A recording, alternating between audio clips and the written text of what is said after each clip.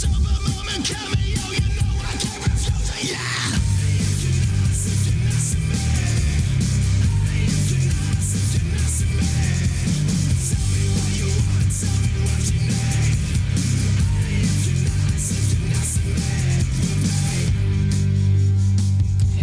welcome to the So Scrutiny Podcast. I'm your host, Corey Stocks, and I have my co-host, Robert Main. Wait, did I see you in Brisbane?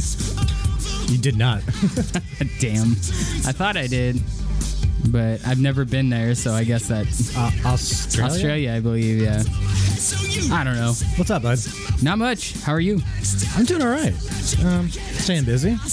Rocking out to Yumi Inc. 6. This is who that is. I'm going to be reviewing them later. What else? I want to break down the episode real quick. I'm doing that. Yeah, we're going to be talking a couple movies, actually. You watched Dissident. The Dissident. The Dissident. Yeah. Sorry, not documentary Dissident. That's out. Promising Young Woman. We both watched that. Yes, we did. And Yumi at 6 record. New one. And then you're going to do a news segment. We haven't really thought of a name. We're like the alliterations, so the scrutiny shelf, maybe. I don't know. Yeah. We have a sweet bookshelf that needs some books. Do you have the books that you're going to review? Can we put them on there? I do have the book, yeah. Because I know it's all digital stuff. You can take a picture of it. I try to stick to, you know what? Oh, fuck. I have a book for you that you're going to fuck. Oh, my God. It just dawned on me, and it's going to look awesome on our shelf. We'll do that. But yeah, I want to, not that I don't like the Lego Batman mobile, but, you know, we could... That shelf. Intersperse it. But yeah, because I'm not much of a reader. I don't read. I read Netflix captions. That's my thing. So I want to hear about books. Oh, yeah, for sure. Yeah, I read all the time. So, yeah. And I know a lot of people read, so we want to do a little bit of everything. We do movies, music, video games, and I know books are a big thing, so we'll do that. Unofficial sponsors. We are in the midst of our first... Not too many. I don't want to get... We've been getting pretty sloppy on this. Apologize. Sorry about that. Yeah, especially the last one. If you guys stuck around for the seltzer... Oh, yeah. God bless you. Because we were definitely very drunk. Everybody was. Yeah. But that was the point. We tried to make it little shots, but after a little... Yeah, after a lot of those, you get kind of buzzed. But today, Corey, what are we drinking today? Newcastle. I haven't had Newcastle in a long time. Cheers. Newcastle is a good beer. One of my buddies, shout out to Taylor from my band Skylark. Yeah. This is one of his favorites. He loves it. And plus, he said he was going to start listening more. He's more regular. So shout out to him. Yeah. It's one of my favorites because it's on my keychain. I got a nice, cool Newcastle bottle opener. Nice. And this actually, when it all began, he was like, "Oh, Newcastle's really good." And I was like, On tap, it's better. Everything's better on tap, man. Yeah, and that's what I think that was the point. I miss tapped beer, man. Yeah. I miss it too, and I guess to me, tap also means like, oh, we're going to chill, we're going to sit down. It's going to take a little, that type of experience. I miss that. Like going to the Cauldron, sitting at the dark bar. And, well, they don't have draft beer though. Oh, yeah, I forgot. They have good beer selection, but it's all can and bottle. But they're more about like cocktails and stuff. Yeah. I get the cocktails are good. But they should just have like two. Yeah. A beer company should go in there and go, hey, we'll set you up for free. Like Town Park. It's probably a lot of money. Town Park is great. I like Town Park. But yeah, good beer. I haven't had it in a while. As I finish that, our second sponsor, we're going to open up on...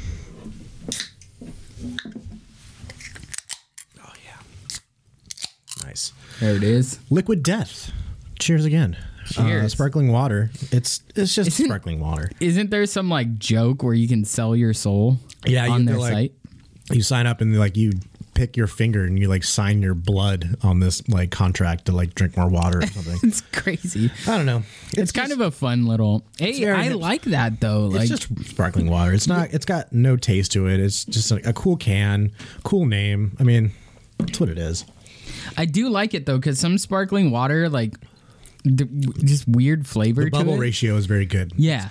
It's like mild. Fine, but then, it's not overpowering. So, murder your thirst with Liquid Death. And, hey, Liquid Death, send us a free case because we'll keep talking you up. Or any company. Hey, who's the competitor of Liquid Death? Liquid Life. Liquid Jesus. Holy water. Holy water. I guess would be. We're not selling holy water on this podcast. Sorry, dude. That's one thing we're not going to sell.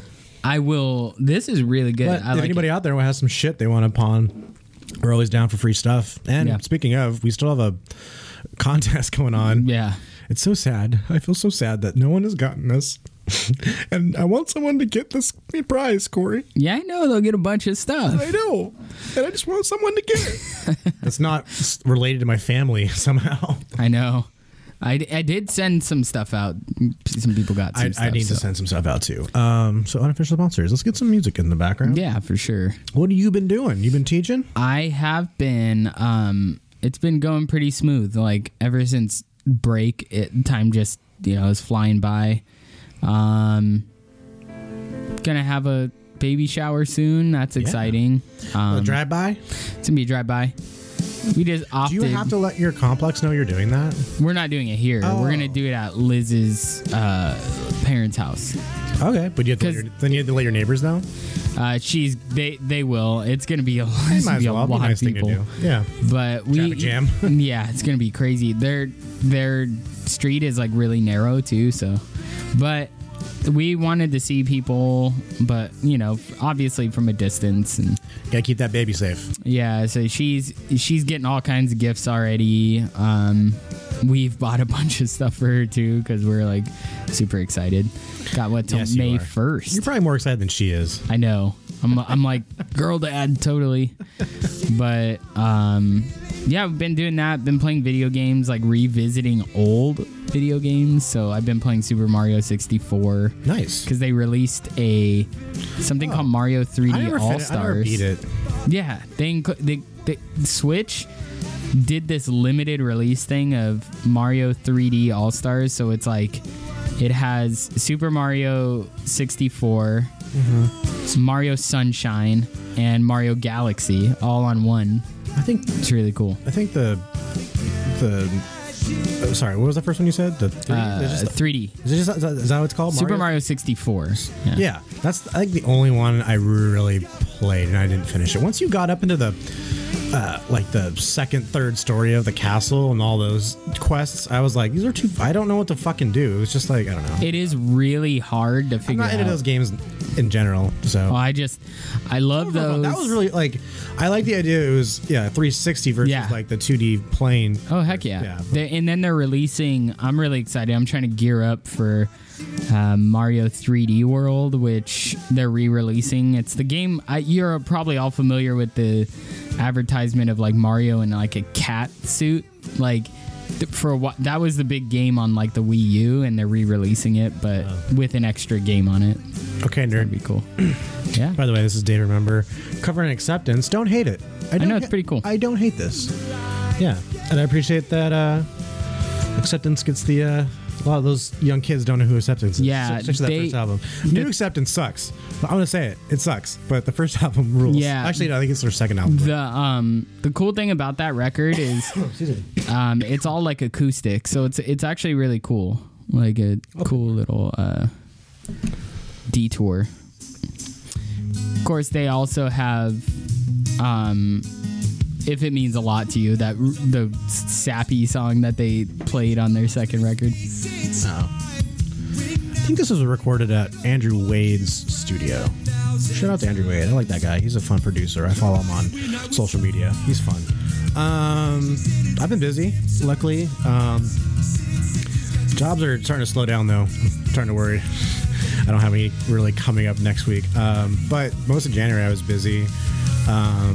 I know I mentioned on the last one I had done the weekend thing for the halftime, but it was like a commercial, like coming up the weekend performing and like all these footballs falling on him. Excuse me. Yeah, but then after that, I actually got to work on a segment of the actual halftime show. It's like the intro for the halftime show. So I know what it's going to look like. It's pretty cool. I won't say too much because I don't think legally I can, but it's pretty fucking cool. Like, what you're going to see on TV, it doesn't compare to like walking around on that set and seeing what they like hand built just for like a 30-second clip. It's this like huge like cityscape thing, but it's crazy. It's So like, yeah, it was actually 2 days. It was the first day they built this huge set, and it's like the literally beginning of the show, and then he walks over and like sits down on this thing, and then it cuts to this other. I don't know all about, like, although I worked on this, I don't know a lot about it. I've been trying to piece it together, and a lot they're not allowed to tell me. Although the people, like, I know the producer and all of like the people in charge, but they're kind of hesitant on telling, and some things they don't even know because it's so secret. But the second day was like a cut to, and I still don't understand the shot, but what they had to do was build a like 6-story green screen for this one shot. And there's not a lot of 6-story green screens in LA. Like the only ones are like the Sony lot, and they're kind of busy right now. So they had to, and the convention center is not busy at all right now. And I guess since the COVID, they've been actually filming a lot there because there's just these huge open rooms, and it's pretty great. You can do that. There's a lot of electricity and stuff, and they built this 6-story fucking green screen, and then brought in this huge crane camera and had this guy like basically fall like down, like he was like obviously on he had like lines on him. He had like a crew. What do you call that? Not special effects, but like I can't remember. But they had visual. Not visual effects, but like it's the stunts dudes, and he was on these lines, and like they fall, but it's kind of like a slow fall. But it was just cool, and I'm excited, man. I worked on a Super Bowl. I've always wanted to work on a Super Bowl commercial. Yeah. And then I kind of did, and then it was like, oh no wait, I got to work on the Super Bowl halftime show, basically. That's super cool. Yeah, and then I got a thing this Tuesday, Wednesday. I'm just driving basically. I probably won't even step inside. I don't think I can step inside the actual house because there's like COVID procedures. Yeah. What they do, I haven't worked on a lot of these, but I know of them that these bigger sets will have like zones, like depending on what your position is, you can't go into like certain things. Like if you're not a zone A person, which is basically like they take it seriously. Yeah. And I found out it's for this company called Crepes Erase. Do you know what it's called? You know that you've heard of that? I was thinking it's like for crepes. I don't know why they would erase crepes because crepes are delicious. Delicious, yeah. But apparently it's like this anti-aging cream. I mentioned it to my Nana, and she's like, "Oh yeah, I have that. Like I get coupons." I was like, I figured you'd probably know what it was. And Jane Seymour, do you know who that is? I think Dr. Quinn, Medicine Woman. Yes, she's gonna be there. I probably won't even see her, but she's like it's at her house. And in Malibu, so I'm just driving people around, paycheck. But then I just worked on this little commercial for Tough Contender and this thing called Ray. It's like a female supplement company. I worked on a bunch of those. Pretty easy. Wrote a lot. It's kind of same kind of thing. We're inside a house and we're trying to limit the people inside that really need to be there. And I didn't need to be in there unless I needed to be. So I was out in my van or in the kitchen. I was doing a lot of writing. I'm trying to write more. You see that script I sent you? Yes. Okay. It's the one you sent it to me. I know, before. but this is you did touched it up. Okay. I'm really now. This is like I'm really happy to work on it. Yeah. And I just started a second one that's a little bit thriller. I'm basically not ripping off, but trying to pay homage to Dragon, the Girl in Dragon Tattoo. Oh the scene at the end where Skarsgård has Daniel Craig in the basement all hooked up and pretty much ready to die. Vibes of that scene, kind of, but with like a marriage. And I have some cool ideas. So yeah, I had to check it out. I gotta get excited about writing. I haven't seen that. Fucking sucks. I know, and I have to do the same thing too. Me and Andrew have been working on writing like friends and well-wishers stuff, but I sent it to him too. So yeah, that's what I've been doing. All right, let's get going because my battery's gonna die. For some reason, I lost the little outlet. Dang it! So we're at 62%. So we gotta get going. So what are we doing first? Promising Young Woman. Yeah, let's do that one first. I don't know if there's an album. I bet you there's a soundtrack. Let's look at the soundtrack first. Well, I think it's probably got like, it has renditions of other songs, like orchestrated stuff. So we're gonna do some spoilers. I kind of want to spoil this a little bit, but it's a new movie, so if you haven't seen it, go watch it. Come back, listen to this because it's worth it.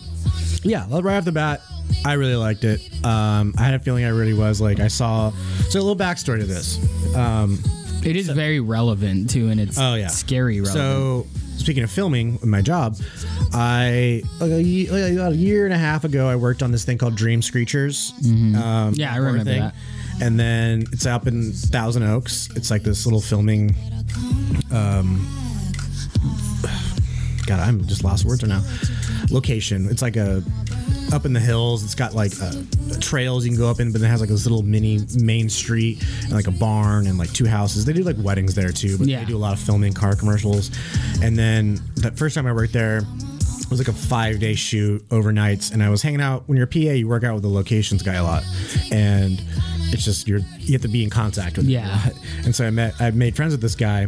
I still remember his name, but we just made friends, and then had to leave. And then a year goes by or more.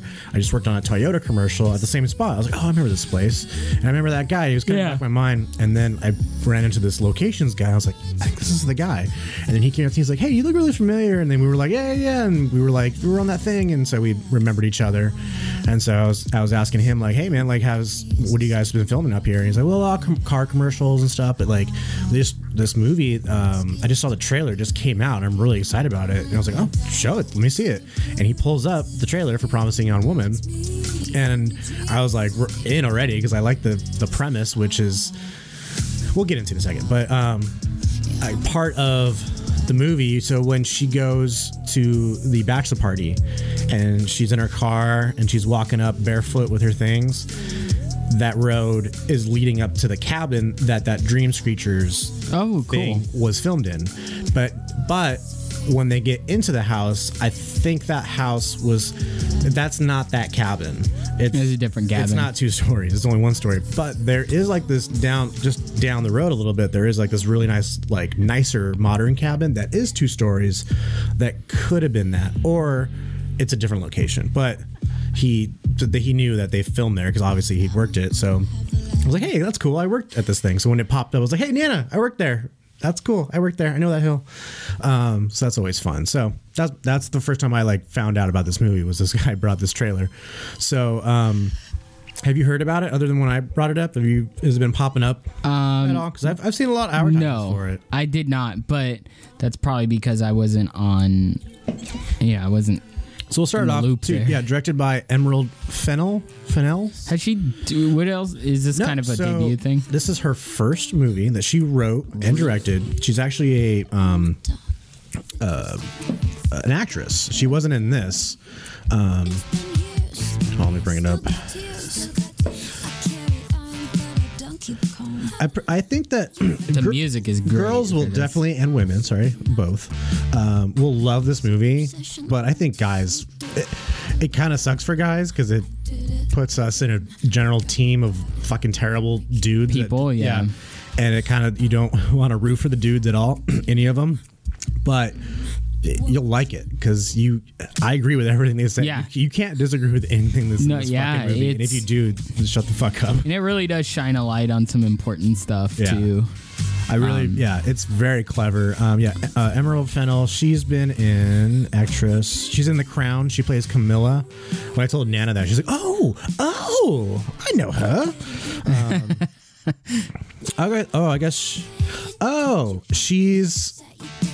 She is actually credited in the movie. She's the host of the Blowjob Lips makeup video. Remember, she's putting her gloss on, and she's like, it's like you think it's just a makeup tutorial, and at the very end, she's like, okay, and that's how you do blowjob lips. Oh, like, I remember that. Yeah, that's her. That's funny. So she's actually more of an actress. So good on her, man. She's a fucking babe too. Yeah, she's just like an awesome actress. I don't. Well, not Carey Mulligan. Oh, director. Emerald. Okay, yeah. Carey Mulligan. Yeah. We'll talk about her. Well, right now, let's do it. I mean, Carey Mulligan. She's a babe too, man. That nurse's outfit. Oh boy, I know. It's like the whole point of the movie. Yeah, they really dolled her up. She looks hot.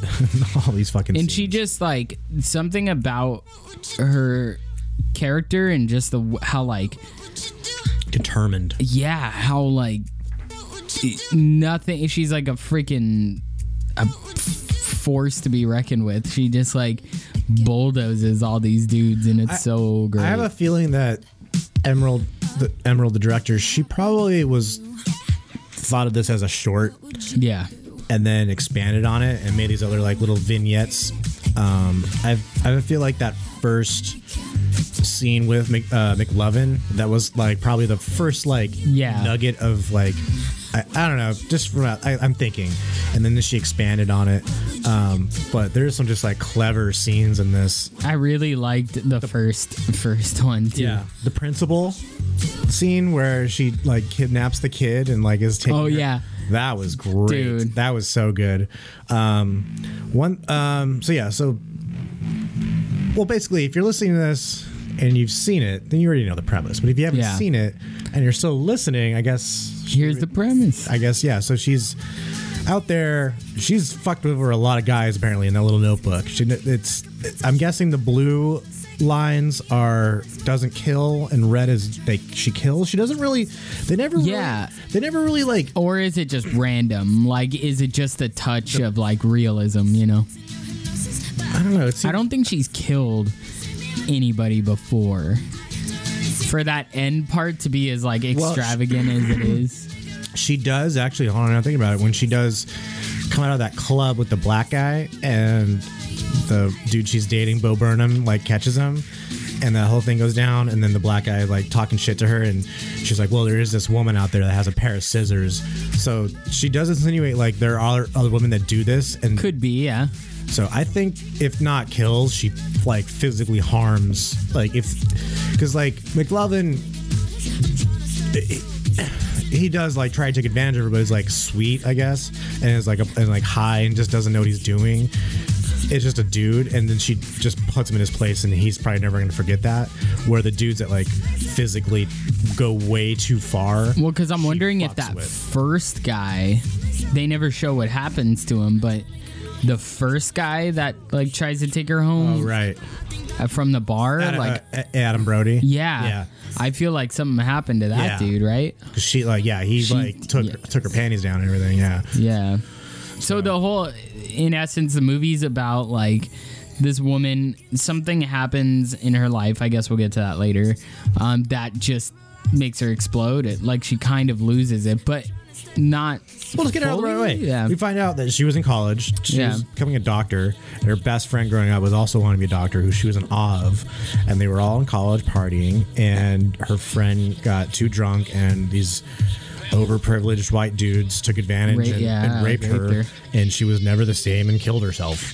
Yep. And that we all knew it was coming, but we never heard it. Yeah, and until like he's like, "Is she alright?" She's like, "No, she's dead," or something. Crazy that this shit happens, and it happens a lot. And the guys, I like how they overplayed the frat boy thing with the guys, because it's like that's how I always envision these people who get in trouble for or don't get in trouble enough for it, but like the overprivileged guys, a little over the top, cartoony, a little, but it was to really like show how fucking stupid that's how they act sometimes. Yeah, and it was interesting to see the little things. Carey Mulligan is such a good actress because she does these little subtle things. Like, did you notice, like with her fingers, she was constantly doing this, and it was like constantly. She was like tapping her fingernails like with her thumb, and she just has these tics, like these things she does, and just like constantly plotting and thinking. Yeah, and very intentional with everything. And I remember seeing the trailer, like all these fun I mean, there's just like these great little just cameos of like these actors, like Adam Brody or Adrian Brody. Adam Brody. I really liked what's his name? The British dude. But I was really excited about Bo Burnham. I love Bo Burnham. I think he's so underrated. But the lawyer, Bo Burnham's the Brian, the boyfriend. The boyfriend, yeah. And I'm glad he had a bigger role. I'm glad he wasn't just a dude that she fucked with. God damn it. What was the guy that played the Alfred Molina? the lawyer that like cried and was like, dude, that was intense. Just give that guy a script and he'll just fucking tear up the scenery and everything. That was a great scene, and I liked how she was just like not used to it. That was the first time that someone was like super apologetic, especially with her friend's death. It was just like the opposite of what she's been given the whole time. So, and then he admitted a bunch of stuff to her, like they're and at the end, he was like the fuse that like lit it all with the tape and everything. I like it. Yeah, we'll get that in a second. And then McLovin. And what's his name? Christopher Mintz-Platz, I think. Is that it? No. Is it? Yes, it is. You're right. Christopher Mintz-Platz. And then Molly Shannon is in there for a little bit, and it's funny because Stifler's mom plays her mom. Yeah, which was funny. And even Bo Burnham makes like a joke about how her mom's so hot. It was like a reference to she was like American Pie. The sad thing about it is like even her family dynamic, they're so broken because like I don't know exactly we don't know that story. I guess I would assume the family kind of got torn apart after what's her name died. I forget the character's name. Nina, yeah.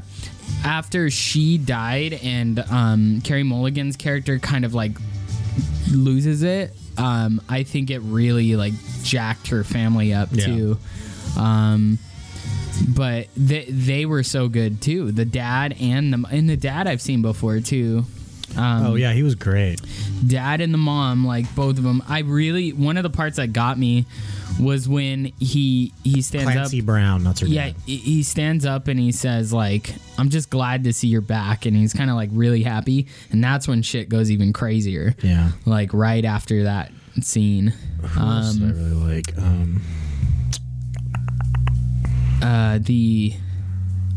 For the most part, I feel like the characters were so convincing and the chemistry was great, because that's an awkward, like really sad kind of thing to play out, but they owned it and they did it so well. Like it's not an easy topic.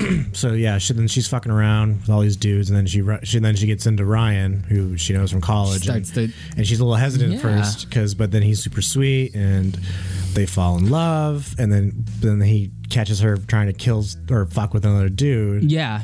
And then, but back up a little bit. The one thing that stood out to me that I really didn't like was like the beginning of, I guess, the second act where they're falling in love in the pharmacy during the Paris Hilton song.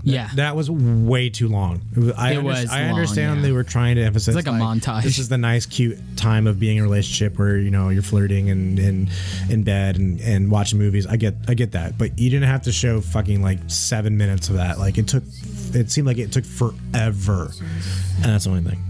It's really the only thing I didn't like about this. And then maybe I missed it, but like when was the moment she realized this Ryan? Guy's a fucking... Oh, it was the video.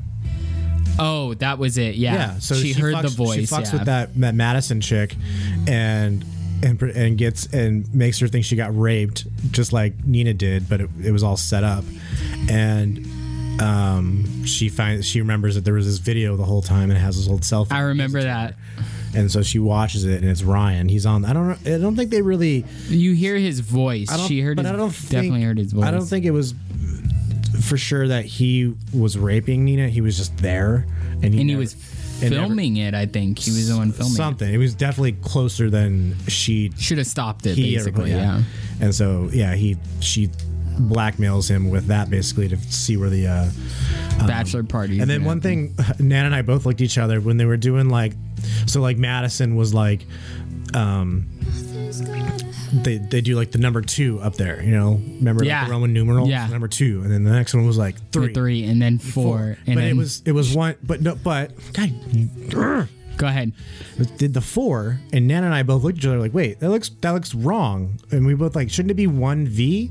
And we're like, like Roman numerals, because when you do 4, it's not 4 individual lines. It's an I and a V. And then when they went to the 5th one and did the cross, we both looked at each other. We're like, oh, it's the Nope. Yeah, okay. It's like the Notebook. Clever. But I bet you a lot of people probably, did you look at that and think that looks weird? Or did you think it was like, oh, it's the lines? I didn't. I was like, I thought it was more of an aesthetic thing. Like, okay, like. It's like chapters. And I guess that's kind of what it was, but yeah, once they did like the line, I was like, oh, it's like the slash marks in her notebook. So, but and to see it cross it off was like, okay, it's finished basically. Like this is the big finale. And anyway, she disguises herself after she finds out her boyfriend is like an asshole and he filmed the girl getting raped. He was like, okay, I'm gonna go get this guy. She planned to kill him. That's debatable.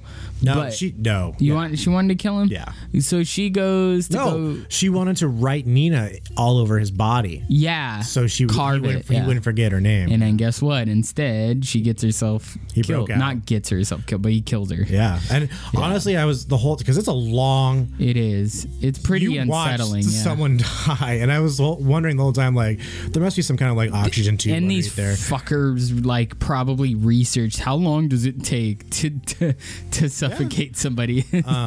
But I was thinking the whole time, oh, she's just faking. She can breathe. She's just pretending. I know. And then all of a sudden, when you take the pillow, it's just gonna be like like that'd have been. But then it was like, and I was like, oh fuck, she's just gonna. This is how it's gonna end. But then, it was kind of a satisfying ending where they basically burned the body. This other frat douchebag, and they go on with the wedding, but.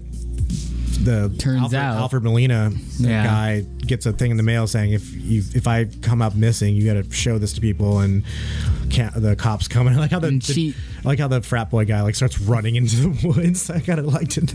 And did you notice the rendition of Britney Spears with the strings, dee dee dee dee dee, but it's all slow. I was trying to recognize what song it was. Okay, because they were doing that. Fucking awesome. Okay. Toxic. Yeah, it was so fucking cool. It probably is, but it was so cool to hear that. Yeah, here we go. Like, so cool. Let's go to the shooting scale. It's all like slow. That's basically the story, and she gets everybody. She gets revenge. I thought the sound was amazing. The soundtrack was awesome. I gave it 11 all together. I got 3.5, 3.5, and 4. Some of the songs were annoying. I got 13. Yeah. I get that the Paris Hilton song was. It's the song. The lyrics kind of go with the story, and it's ironic that they put a Paris Hilton song in there, and because it's all upbeat and but stuff, it was like, okay, a little much. There's just a lot of girl songs in this. I would appreciate I would appreciate this stuff more. Cool. Yeah. Like renditions of all this, it's very thriller-y, like you know. And this song, I think this song right here and the way it's played embodies her character so well. Like, it's very Get Out. Like, yes, that's what I was thinking. Yeah. Cinematography, another thing that kind of bugged me a little bit. This cinematographer, I don't know his name, I'm not gonna look it up, but I guess I can. He's kind of a newer dude too. He's done some things, but I don't think anything to this scale. Yeah.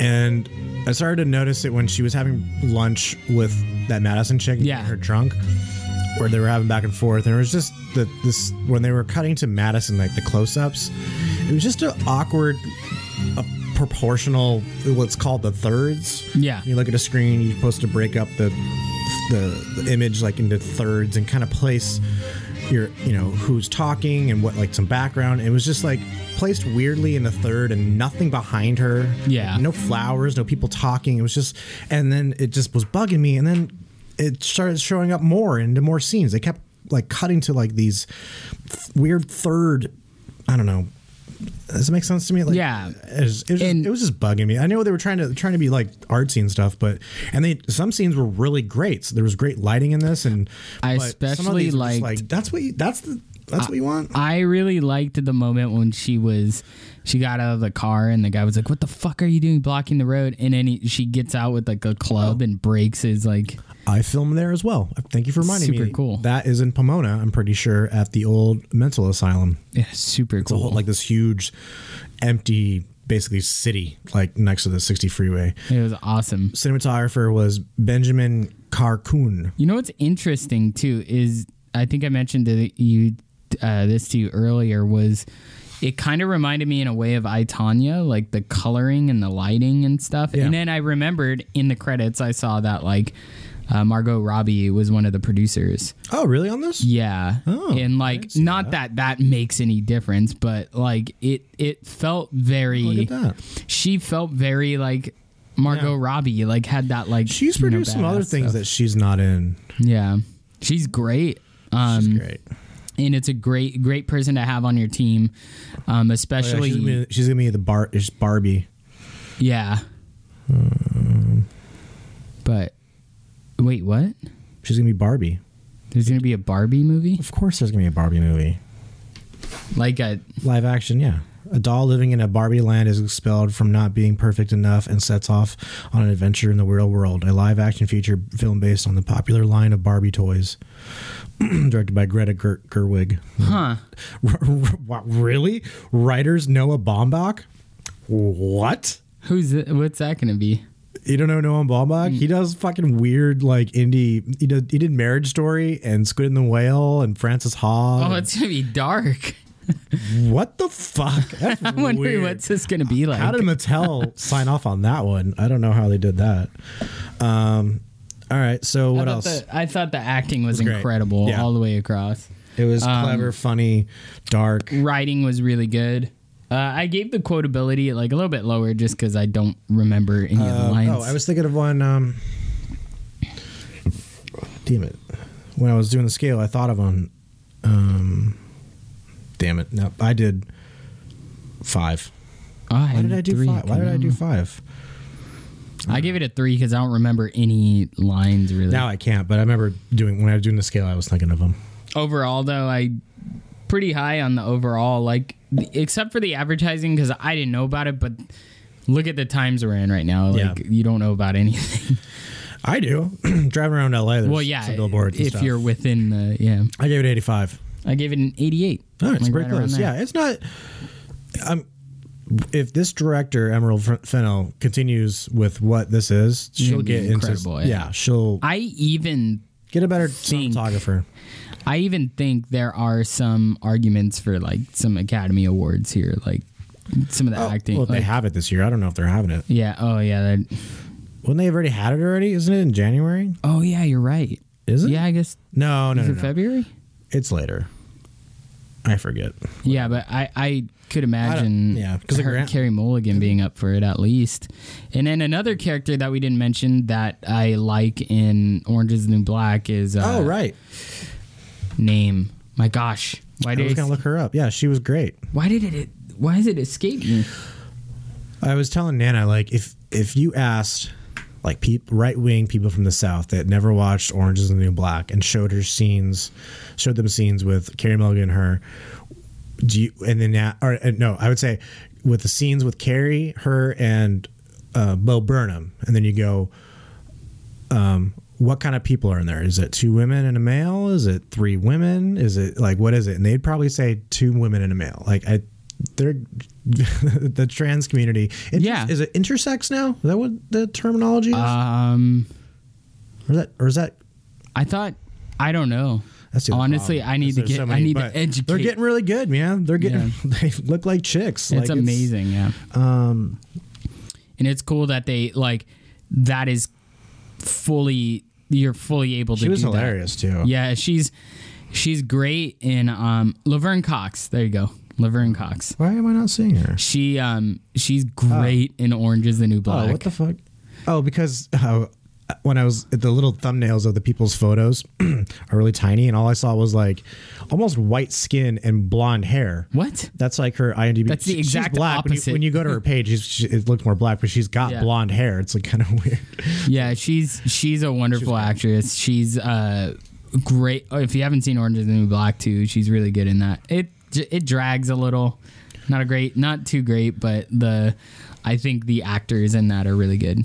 But if you can check it out, you gotta pay for it. Yeah, you gotta pay for it. It's like an on-demand thing, $20. Well, this next movie I'm going to talk about, it's also, you have to pay for it, and I illegally downloaded it.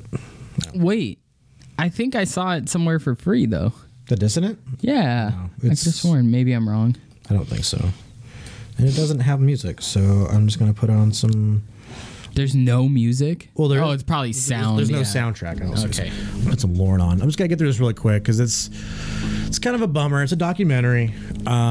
The Dissident. It's directed by Brian Fogel, and you would know him because he did Icarus, the steroids. You ever see that? The steroids documentary? Yes. About the Russian doping scandal? Yeah. Incredible. Go watch that first. That's crazy. This is a little different. A lot different. It's a lot more morbid. So it's about, I don't want to miss this guy's name. Because I don't know anything about this, so. It's about the assassination of Jamal Khashoggi. I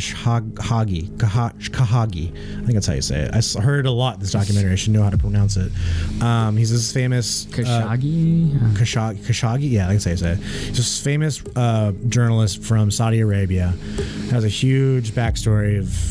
His thing is like... Just like how they had like gun nuts in America, and that's like their whole thing. Just Second Amendment. His thing is like... It's not... First Amendment, it's free speech. It's like they don't have the First Amendment kind of thing, but his whole thing is just free speech. We want to say whatever we want. Wait, where's he from? Saudi Arabia. And that, they don't have that there. They don't have that. It's one. Here's one thing to say how they don't have that. They have Twitter there, and one statistic that was kind of crazy. It's like what was it? Like 2 out of 10 people in America are on Twitter. Yeah. In Saudi Arabia, it's 8 out of 10.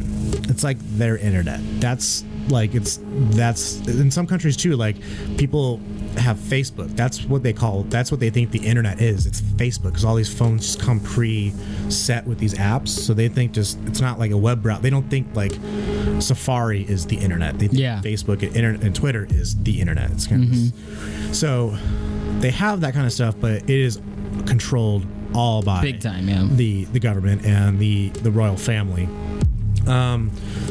So Jamal's been going around for years. And what's crazy too is he was part of the government, like close to the royal family as one of their like journalists there, and there's plenty of footage of him like praising this family, but after a while it's like, well, I want to say this other stuff, and he left and had to leave, and he's got this whole backstory of leaving and never got to go back. And then it also follows this other young activist, I can't see his name, but he's another young guy living in Canada, and it's following him and his progression, and then when he meets Jamal, and guys, it's a lot. I'm gonna make this quick because it's a lot. It's very dense. Jamal gets killed going to get marriage papers at the consulate in Turkey, Saudi Arabia. He goes in, there's video footage, and you never see him ever again. The country of Turkey tried to do the best investigation they had. They interviewed like the head of the investigation. He was great, that dude. They were able to finally go in like after like a week or something and do an investigation and couldn't find anything. It's crazy. They basically came to the conclusion that he was tortured and dismembered. There's also this weird thing that I might have to go back and figure out how they got it, but there's audio of the murder of this guy, and they never play it in the movie, thank God, but there is a transcript, and they go to it a lot, and they know exactly what happened to him and who was there, and no one has been arrested. There's international arrest warrants for like 15 people or something. God. Saudi Arabia was just like, they recognize it. They're like, no, we're gonna take care of it though. It's like we know what you're talking about. We're gonna take care of it. They're like, no, this is like a serious thing. Yeah, though. Like we want to take care of it with like we need to be involved. Like no, we're gonna take care of it. And like since then, like people have gotten either. It's just like this crazy. It's like this ending thing. It's like I said, dense. It's gonna make you really love that you're an American, and I can go on Twitter and tell Ted Cruz he's a cunt and not have to go to jail for it. I actually got I got banned. I got banned on Twitter. You get like suspended for like I got the other day for saying that. Couple hours. I didn't say I wanted to punch Ted Cruz in the face. I said that Ted Cruz looks like he needs to get punched in the face, and for some reason Twitter didn't. That's like weird. That. Yeah, I called him. I totally get it. I actually called him the big C word. But he's a big old cunt. I'll say it. About dudes, I can call dudes cunts. Yeah. Sorry, ladies, especially Ted Cruz. I'm not gonna call you ladies the C word. Well, Ted Cruz is a butt. There are some in the Trump administration, but we were talking about that. But Dissident, if you want to feel educated and know about this story, I'd suggest watching it. Maybe wait till it's maybe streaming somewhere, because it is like $20, or find it on Pirate Bay, unofficial sponsor. It's gonna win best documentary. Yeah, I gotta check it out. If there's Oscar, it's gonna win. So yeah, watch that one. Let's get into a little bit more upbeat, because we gotta get going. You me at 6. My battery is dying. Yes, you me at 6. You me at 6. You me at 6. 6. So you don't know these guys? I don't. Not really. Well, I've heard of them, but not. Yeah. I got into them probably like.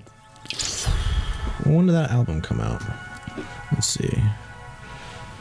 2010. That's when the album came out. I was gonna say 10 years, but I didn't want to feel that old. Yeah, You Me at 6 came on my radar. Here, I'll put some music on. This is the title track. It's like Sucker Punch. It's very.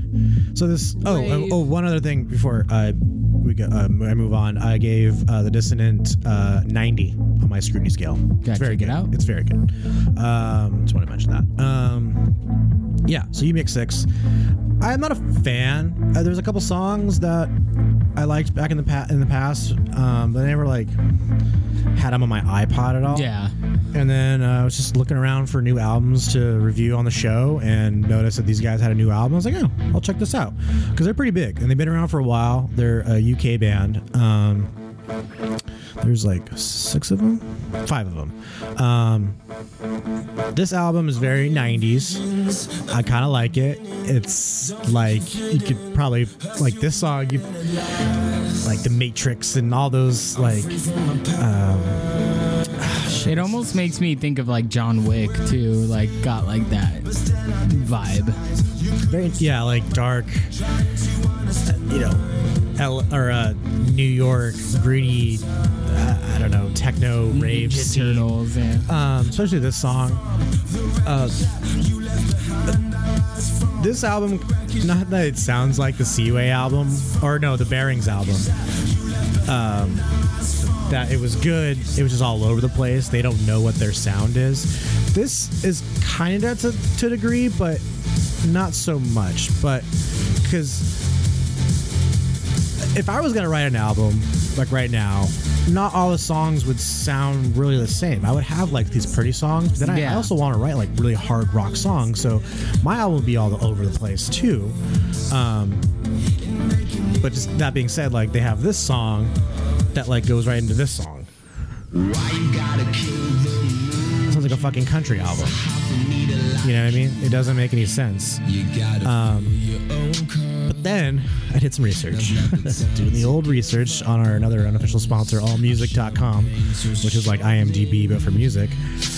Come to find out, there's a lot of composers on this album. There is 1, 2, 3, 4, 5, 6, 7 composers. 8 if you include the band, apparently.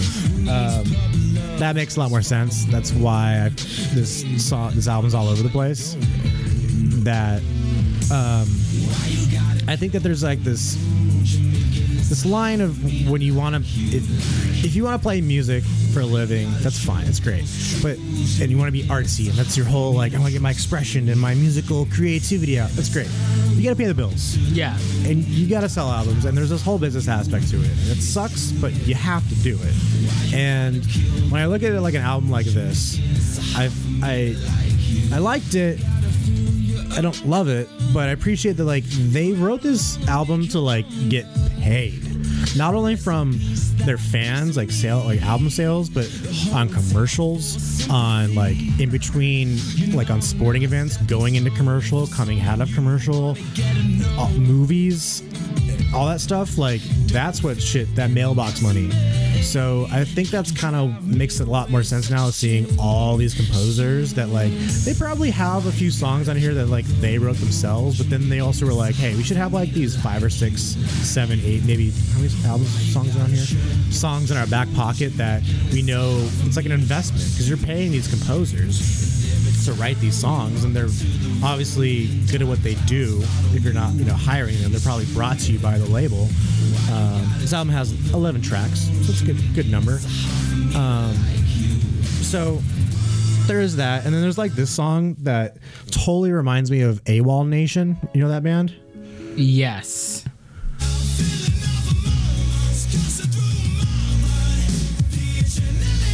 Dude, this is fucking AWOL Nation.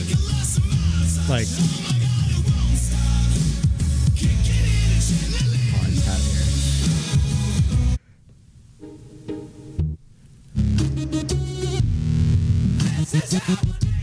yeah, you hear it, sure, right? Yeah. Okay, I'm not crazy when I say that, but what I came across, like, so yeah, I think they wrote this album to fucking make money. Also, but the positive on this is, I think this is an album you could probably put in the background of a party and make everyone kind of happy throughout the night. It's got some rock songs, like right off the bat. We started the episode with this song. I like this one the most. Nice to me. I could totally hear this like as an intro to like a sporting event. Now, here we go. Get this. Welcome to Angels Stadium. The starting lineup for your Angels. Number 1, or leading off, number 20, playing second base, David Fletcher. Like this build up to it. Absolutely, I totally hear it. I like this. And then the chorus is great too. I like the build up, and I like that it's only on really like one note the whole time. You got room for like sound, ambient sound and stuff.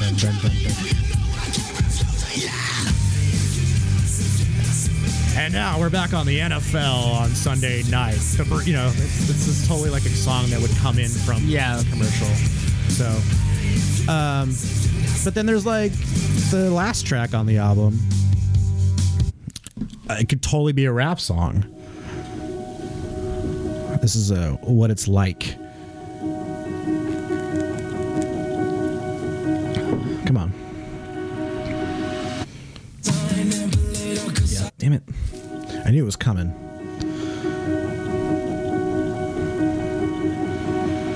I like the album artwork too. It's cool, right? Yeah. Ooh. Can't you hear like a rapper? Yeah, absolutely. That kind of shit on here? Or even like Fever. I could hear Fever. He could. Very true. Yeah, this could Jason, definitely be a right? Fever song. Could totally jam over that.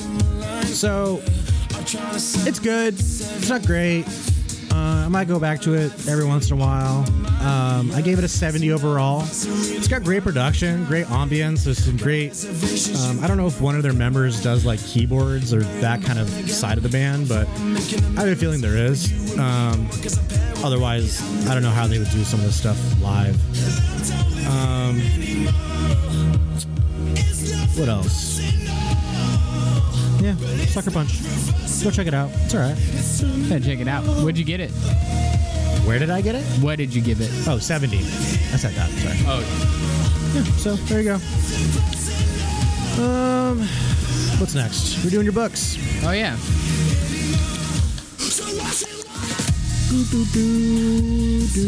Sorry, I'm looking at something. Yeah, for sure. All right, I'll turn it down. We know what we forgot to do? What? Sports Roundup. Oh yeah. Just want to do a quick. I know we talk about sports every once in a while. All right, so Sports Roundup. Yeehaw! Yeehaw! All right, so I know you're not really like big into football too much. No, but I know who's going. Are you gonna watch? You gonna watch Super Bowl? Yeah, I think so. Buccaneers and Chiefs, right? Yes, indeed. Brady versus Mahomes. I don't know, man. I think the Chiefs are really good, but you can't count Brady out, man.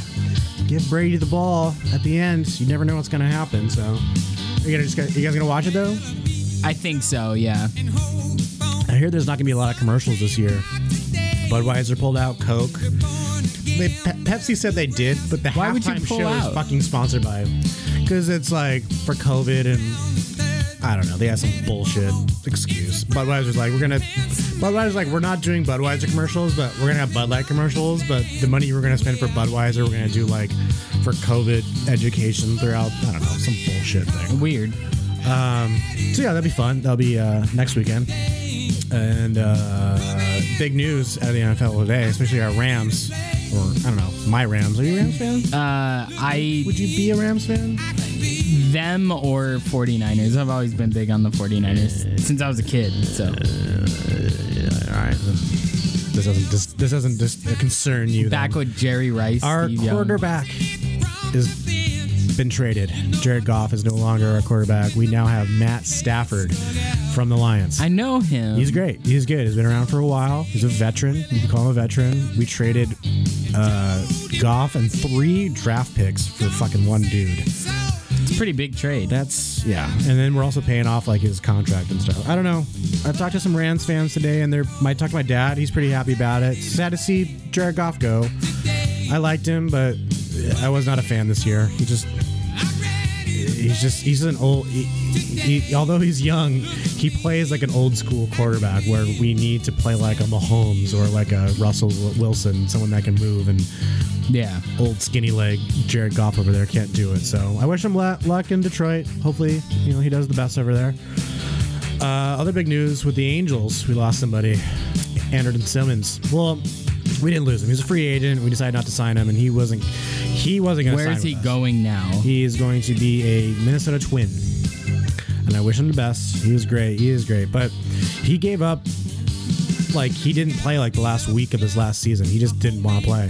He was ready to quit the team. So kind of shit. Like, don't appreciate that. Yeah. But wish him the best. He's great. We need a freaking pitcher, though. We got one, right? But we need another one. Well, Trevor Bauer is still technically on the market. We'll see. I don't know, man. He seems like he's gonna go to like the Padres or good. His whole thing, which is I think taking a long time for him to sign to, is he's not looking for like a 10-year, $200 million contract. He's looking for he does 1-year deals, and teams don't want to do that. He's gonna find himself in a lot of trouble. It's like, do you guys need me? Am I an A-list pitcher? Did I just win the Cy Young Award? Then you fucking do it. Like, I appreciate his stance. He's a little. I do, but that's gonna run out. Punk rock. But he's gonna get paid. Yeah, someone's going to. Because I mean, the Dodgers are after him, the Angels are after him, I saw San Diego like on Reddit, which was like, it wouldn't be baller if like all the teams just didn't sign Trevor Bauer just to say fucking let him like rock. Fine, dude. Then take the whole year off, motherfucker. Go to Japan and pitch.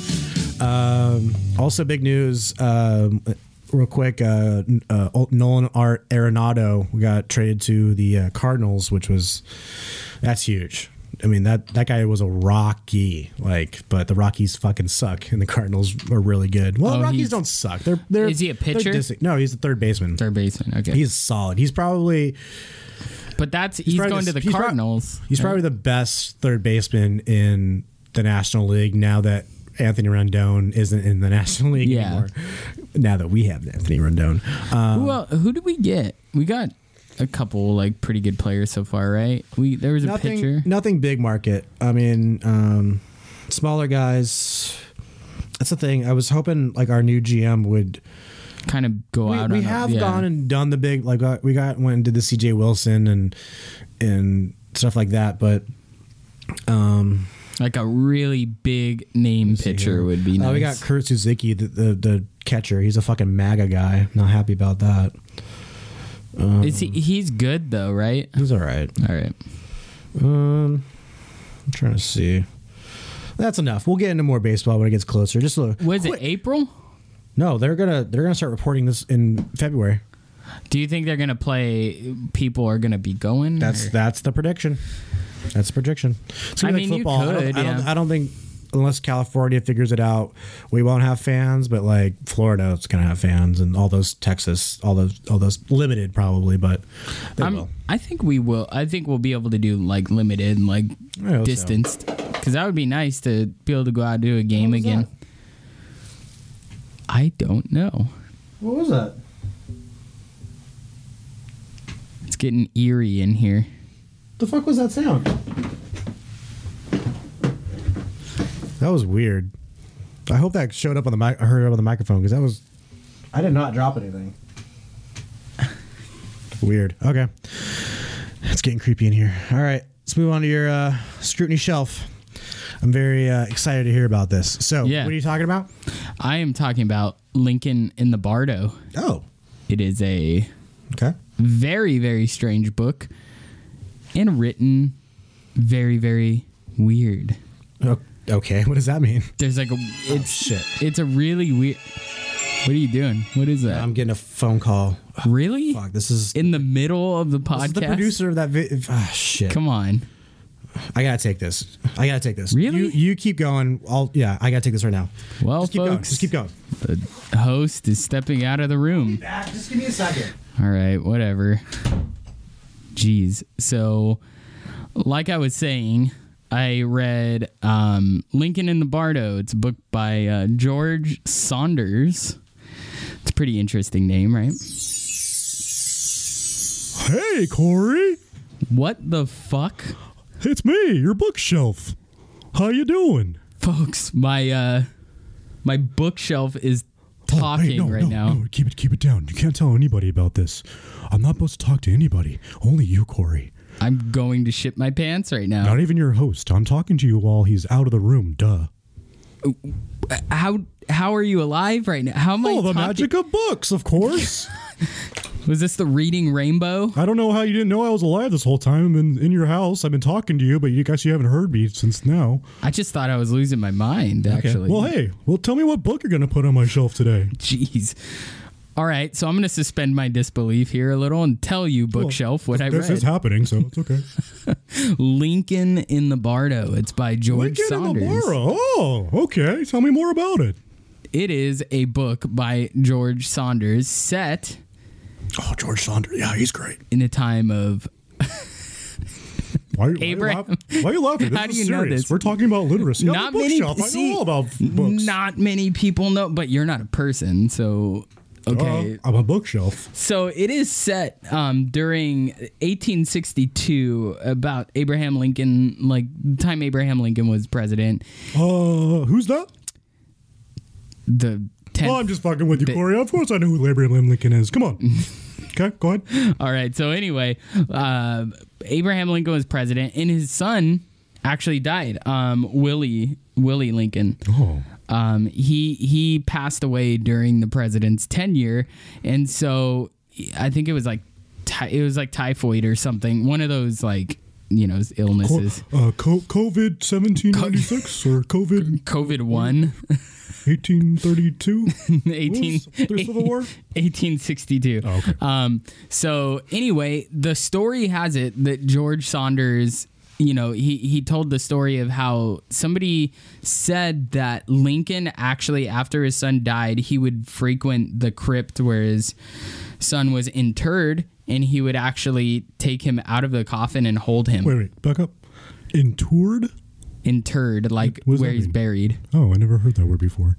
Well, I'm a bookshelf. I should know, but I don't. Don't you have a dictionary on there or something? But you haven't put one on there, motherfucker. Let's put one on there. Damn it! I should do that. God. All we have are toys and stuff. I'm sorry we fill you with bullshit. No, we have an Edgar Allan Poe thing down there, and there's a couple things, but yeah, I'm lacking in the pages, sir. All right, we'll get that. Continue. We'll get that going. So anyway, he's the story goes that Abraham Lincoln would go visit the crypt and actually take him out of his casket and hold him in his arms and cry and stuff. What? He was that he kind of like lost it there a little bit. That's real? It is real. Well, supposedly. I can read you the story. Many years ago, during a visit to Washington, D.C., my wife's cousin pointed out a crypt on a hill and mentioned that in 1862, while Abe Lincoln was president, his beloved son Willie died and was temporarily interred in that crypt, and that the grief-stricken Lincoln had, according to the newspapers of the day, entered the crypt on several occasions to hold the boy's body. An image spontaneously leapt into my mind, a melding of the Lincoln Memorial and the Pieta.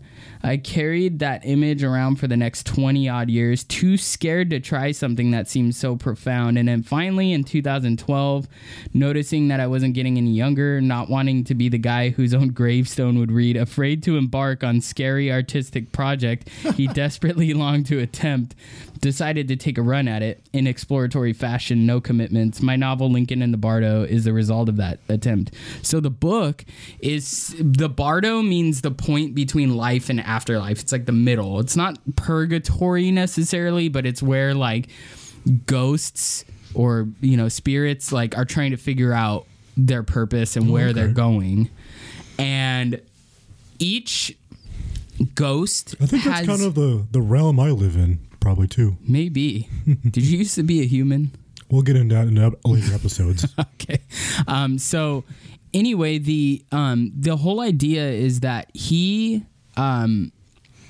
like it's set from the perspective of the ghosts, and it almost gives you like a Haunted Mansion vibe. Mm-hmm. Like the ghosts, they're all like grim grinning ghosts, like all living in the same like cemetery, and they all have these different perspectives because they all have different vices. So as they're watching Lincoln come back and forth, they're like, well, what's this guy doing? Like, why does he keep... They don't know that they're dead. They think they're like kind of... They don't quite understand they're dead. So they call the... It's like Bruce Willis in Sixth Sense. Yeah, so they call... Yeah, that's a good connection. Bookshelf. I haven't seen the movie, but you're I know a connoisseur of the film. I know the reference. You read synopses. Kind of like Robert. He only reads a Netflix synopsis. Yeah, he's been on his phone call for a while, huh? Yeah, it is weird. It's really weird he's been on his phone call for a while. It's so odd. So anyway, Sorry, still on my phone call. I'll be out in like give me like 10 more minutes. Go ahead. Sure, buddy. All right, I'll be back. All right. So speak of the devil. He doesn't know what's going on in here. I wonder if he'll ever know. Hey, you never tell him I'm alive. You hear me? You fucking hear me? I do. Okay. I do. Go ahead, continue. Don't kill me. I'm gonna fall over on you. So there's it's really interesting because it's written from the perspective of the ghosts who all have their own vices that kind of like drive their problems and their view of this kid. They don't know that, like I said, they don't know they're dead, so they call the coffins sick beds. Because they don't know that he's dead either. Everybody kind of views each other in this really weird way. It gets really trippy near the end. I don't want to like ruin anything. I want to keep this spoiler free. Yeah, I want to read it. It's a great book. But one of the things, and I did a scrutiny scale. You know what a scrutiny scale is, right? I hear your episodes all the time. I'm a big fan. Awesome. So I went I kind of made a new book scrutiny scale. So we got cover, style, nice, characters, writing, and overall. The cover, like the title representation was great. But Lincoln and the Bardo is literally like what it's about, so I thought that was awesome. The synopsis on the back is really good too. It like tells you, pinpoints. I'll read that later when you put it on there. Yeah. The style, the era realism was awesome. It felt like you were there. The language was on. The conversations. Yeah, the conversations. Gotcha. The character chemistry was really cool. Like seeing the characters interact with each other was awesome. And the writing, though, if it's a little hard at times, it's kind of eloquent and like words. There were a couple words I even had to look up. Oh, wow. In your non-existent dictionary. Yeah, in my non-existent. I don't think I have I just use my phone. You know what a phone is? Yeah, I hate those fucking things. Yeah, they've kind of ruined you. You never hear of a phone shelf, do you? No. It's just bookshelves, like me. Continue. Sorry, bookshelf. That was a good one. Yeah, don't lose this. Don't lose it now. Come on. So they did. George Saunders really researched this. You can tell it was a passion project. I did give it to one of my friends, or I have it, but I bought them a copy because I knew they would like it, and they thought it was fantastic. Nice, beautiful writing, beautiful language. Can I ask you, what else has this writer done? Good question. I don't Has he done think any movies? I don't think a lot. I don't think he Could did. you see this as being a movie? I could. I don't watch a lot of movies, but I'm very curious. I really would love. Oh no, yeah, he's written other stuff. 10th of December. They're all historical fiction. This is considered historical fiction. Right. 10th of December, Civil War and Bad Decline, Pastoralia. I don't know what that is, but Do I see Nick Offerman there? is that Nick Offerman? Oh right. wait, Nick Offerman. I think. Narrates. Did the audio book. I think he's in the. Oh man, now I really got to go back and listen to it. So many good things to do. Good guy to hire. Yeah, and so it's really good. Wait, I'm seeing movies. Winky, Escape from Spiderhead. I don't know what those are. It says movies. Maybe they're movies based on. I don't know. Okay. What'd you give it overall? Overall, I gave it. Let me make sure I get the right 86. It's a really good book. Pretty high. Very, very good book. You'll know once I put it on. Yeah, I'll flip through it. It's kind of hard because I don't have arms, obviously, but I'll figure it out. All right, bookshelf. Well, I guess I have magical powers too. Maybe I could just read it through osmosis. Yeah, you could. Yeah, anything can happen, right? Yeah. If a bookshelf can talk, anything can happen, right? Mm-hmm. All right. Well, hey, thanks, Corey, for this segment. I'm gonna shut up now because I think I hear Robert coming. Oh back. yeah. And you remember, you don't tell him that I'm alive, okay? I won't. Which is kind of weird because he edits the episodes, so he's probably gonna hear this. I will edit this part maybe, of it or something. Maybe he just doesn't hear this part. So here it comes. All right. So I am. Oh, dude, so sorry about that. It was a really important phone call. Didn't want to miss it. Oh, what did I miss? How was the book? Let's just say. I don't really care. It's books. I don't care. Damn it. That's why it's your segment. I'll just when I'm editing it, I'll just not even listen to it. I'll just get to this ending part. Cool. All right. Probably a good idea. Okay. Thanks. All right. Cool. So that's an episode. Yeah. What should we play? I don't know. It's your outro. Yeah. Let me do a little pop quiz for you. We haven't done that today. Let me see. Let me go through my. While I do that, do some plugs. All right. Yeah. So. We are So Scrutiny Podcast, SoSoScrutiny.com. I think it's there's a couple ideas I have. I can hear a rapper over this too. I could, yeah. Fever. Is it? Well, you think no. What do you think about it? I'll say it. SoSoScrutiny.com. You can also go to SoSoScrutiny.com/RamArtandMedia. See some of my videos and stuff. If you're interested in some video projects, hit me up. Email me. You can find us at SoSoScrutiny on Instagram. Our individuals are the Stocksy, and I am Robert Arthur Main. What else? We got merch. We have a contest. Go listen to an old episode. I'm just gonna fucking tell you. It's the DJ Roster episode. Go listen to that one and find the code word and email us, message us on Instagram, Facebook, whatever.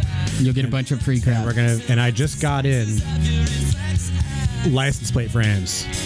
So license plate frames, tote bags. We're out of mugs. We're out of mugs. We gotta buy new ones, but we'll hopefully by then we'll get some, bro. Yeah. Throw some goodies in there. Let us know what that code word is. Who is this? It reminds me of story of the year, but I can hear that. It's Emmanuel. Okay. There were another Make Tonight. Close. It's my favorite song from them. So, all right, let's get out of here. Yep. This is So Scrutiny Podcast. I'm Robert. I'm Corey. See ya. I grab her hips and pull her in closer. I close my eyes and it turns her on. We press the skin, and though it resists, oh, I slip inside.